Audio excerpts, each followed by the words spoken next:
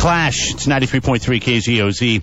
Everything that rocks. Good morning, it's Jeff and Jeremy, 11 minutes after 7 o'clock. On the phone, we've got a nutritionist, dietitianist, if you will. Gloria Sang is joining us on the program. And we've always been told that you're supposed to drink so much water every day to stay healthy. What about 6 cups of water? Isn't that right, Gloria? That's correct, Jeremy. Ooh, and so you're saying that could be a problem now? Yeah, if you're not drinking the right kind, it would be a problem. What we know is we're supposed to drink 6 to 8 cups of water a day, but what the reality is, we don't just drink water. We drink tea, coffee, juice, pop, energy drink, etc. So that would be a problem with we're not drinking the right kinds of fluids. Okay, so if I drink, I drink a lot of coffee, Gloria. I drink about 8 cups. We all do. 8 cups of coffee a day. Does that make sure that I'm getting the right amount of water? Because let's face it, I mean, water's just ran through some grounds and then it turns into a drink. So I mean, it's water, isn't it? Any liquids are considered water. So if you're drinking coffee, juices, everything actually accounts for the water consumption. But if you're drinking excessive amounts of coffee, that would be the problem. Now, coffee developed a bad reputation because studies in the 80s and 90s found that it can actually raise blood pressure and increase your heart rate. Yeah. But on the plus side, it is actually packed with tons of good antioxidants.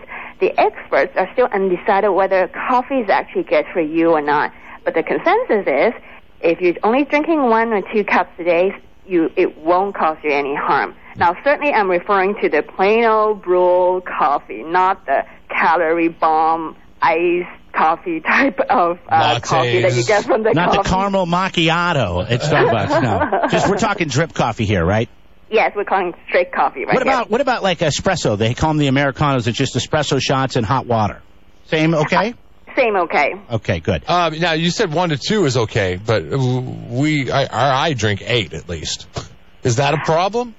It would be a problem if you're drinking the normal concentration because coffee contains caffeine, I'm sure we all know. Uh-huh. The recommendations is not to drink more than 4 cups a day. So you should speak to your doctor to see if 8 cups is all right for you.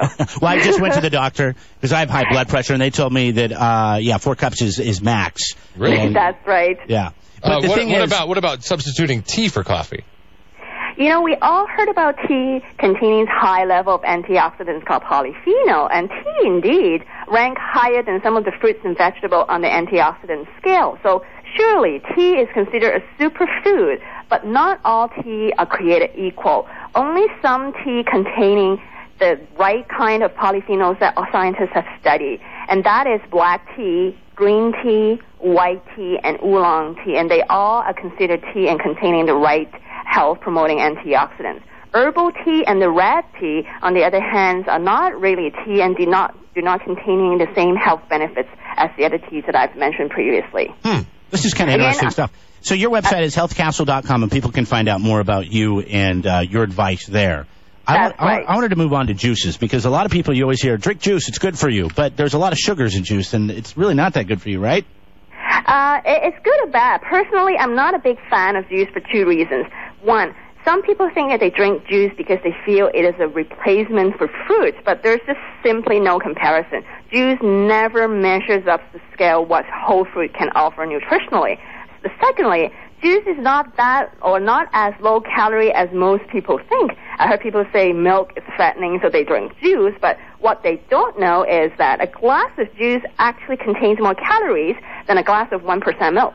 So, okay, what about like 100% juice, like 100% apple juice or 100% orange juice or freshly squeezed orange juice? Orange juice that is freshly squeezed does not have the same nutritional content as, say, eating an orange does? Do not have the same nutritional content as... What we're missing, the one major thing is the fiber, and that is missing from the orange.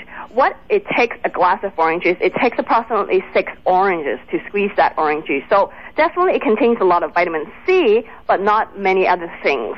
That's interesting. I did not know that. I figured that drinking 100% orange juice or freshly squeezed orange juice was the same thing. Especially because it'll say like 2 to 4 servings of fruit. Yeah. They fool you. That's right. I guess I'm glad that you're actually looking for that 100% juice, because in the market there are tons of other juice cocktails that is actually not 100%, but at least you're doing the right thing to look for that 100% juice. So the ones that are like 10% and 15%, what is that? Just like drinking a soda then, essentially? Absolutely. You're just drinking a soda. What is important is you look at the claim which says 100% juice. If you can't really find it on the label, turn it around and look at the ingredient list to see how long is the ingredient list. If it's 100% juice, it should only have 1 or 2 ingredients, which is juice or water.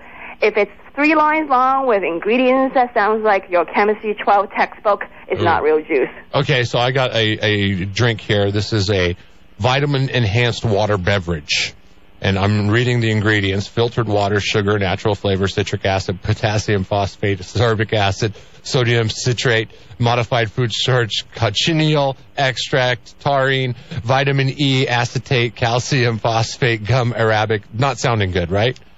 Not sounding good. It probably would be better if you're actually drinking water and take a multivitamin on top of that instead of drinking that. The second ingredient I heard is actually sugar, so that's what you're drinking. You're drinking some syrup water added with some vitamins. All right, now I thought the law was that you had to have what percentage of juice was actually in your drink. Is that not the law?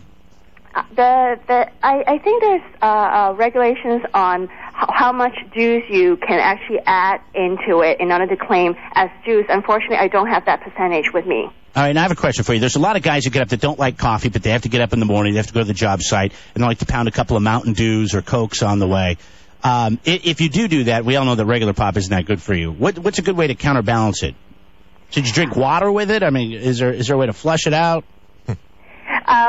If you're only drinking one can of pop a day, and that's something that you really have to have, and I would say, go ahead, because you don't want to deprive yourself. Some people really need that, and they really need it to get it going, to make sure that this is the only 1 can of pop that you drink a day. What I often tell people is you don't live and drink based on fear that, I fear I'll get this, so I don't do this. And this is really a bad way to live our life. So if this is one thing that they need, they can definitely enjoy it, but make sure that for the rest of the other drinks that they need, they make sure they're getting the right healthy kinds. So drink lots of water, tea, or low-fat milk, things that are actually lower calories. We should always leave calories from drinks because, drink, to be exact, is just to hydrate our body, and food is to provide us nutrients and calories. So if you need a can of Coke a day in the morning, make sure you drink something healthier for the rest of the day. All right, Gloria, nice to meet you. Nice talking with you. Gloria Tsang, her website is healthcastle.com. You can find out more information there, and 8 cups of coffee. You might want to cut back to By the way, you can download free nutrition guides there, too, Jeremy. Oh, okay, very nice. And you can listen to your diet podcast on your big road trip.